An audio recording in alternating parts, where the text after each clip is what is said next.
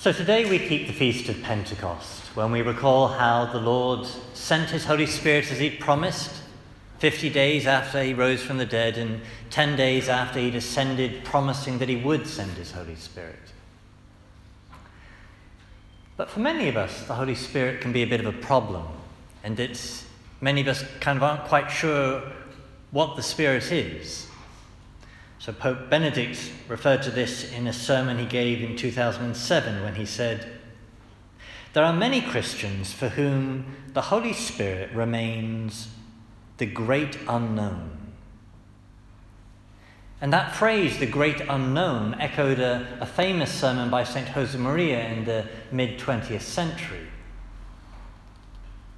So why would it be that the Holy Spirit is unknown? Well, if you compare him to the other two persons of the Trinity, what's the Son like? Well, if you want to know what Jesus is like, it's pretty obvious. You look at the Gospels. It records what he said, records what he did, even records how he felt.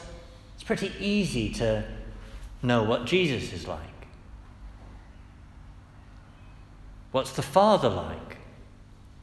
Well, even his title, Father, tells us quite a lot. But similarly, we can know him through knowing Jesus.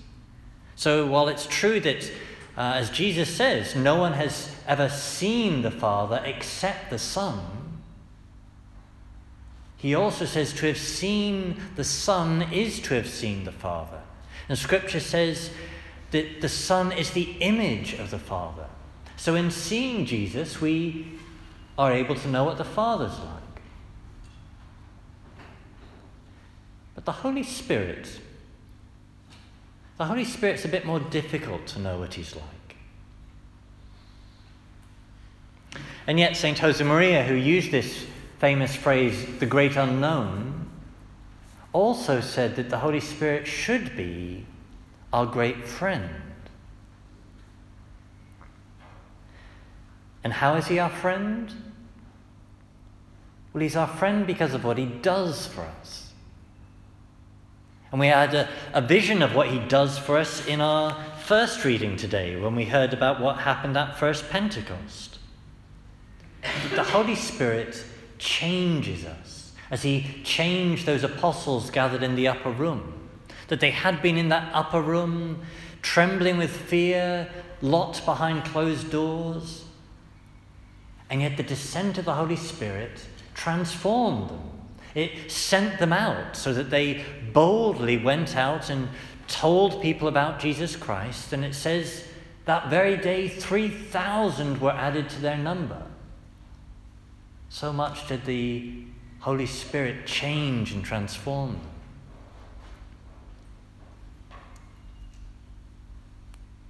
We also call the Holy Spirit the sanctifier, that he's the one who makes us holy. Scripture also says he is the one who conforms us to the image of Christ the Son. So who is it that makes me Christ-like? It's the power of the Spirit that makes me Christ-like. And more generally, we might say that it's the Holy Spirit who enables us, gives us the power to do what we cannot do alone, cannot do without him. So the Holy Spirit does things. Now, before I dig myself into a hole too deep in terms of heresy, because it's easy to get confused when you're talking about the Trinity,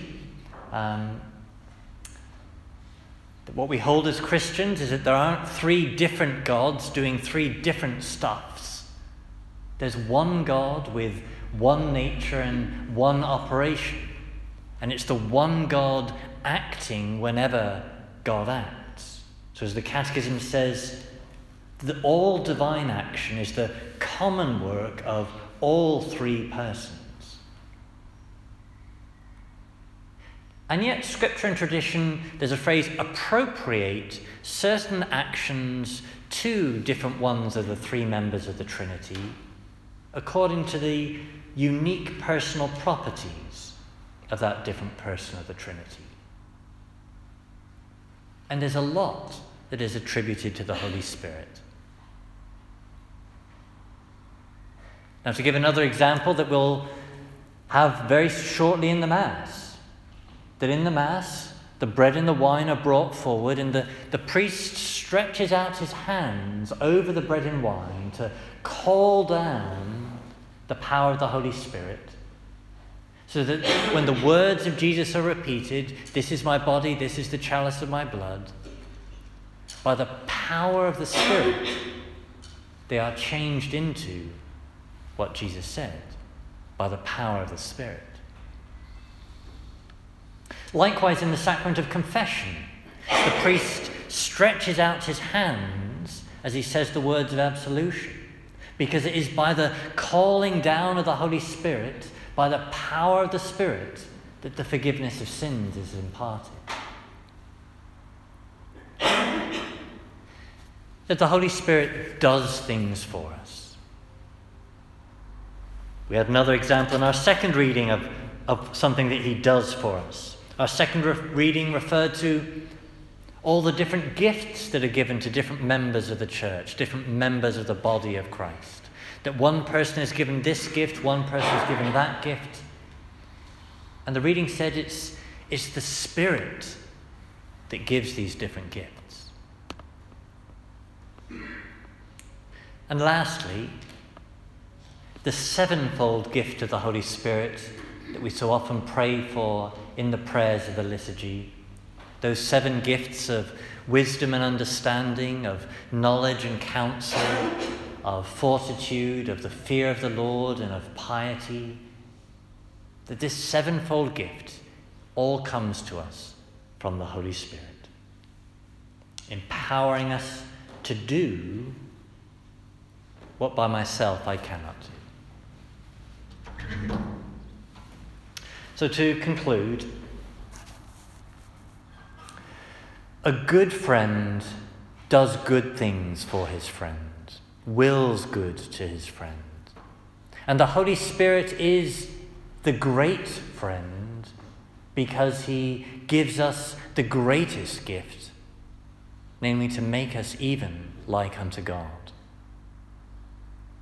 And so if we would have him be not the great unknown to us, but to be our great friend, then we need to relate to him, talk to him, pray to him, call upon him, so that the prayer we make today, "Come, Holy Spirit," might be one we make not just once a year, but all through the year.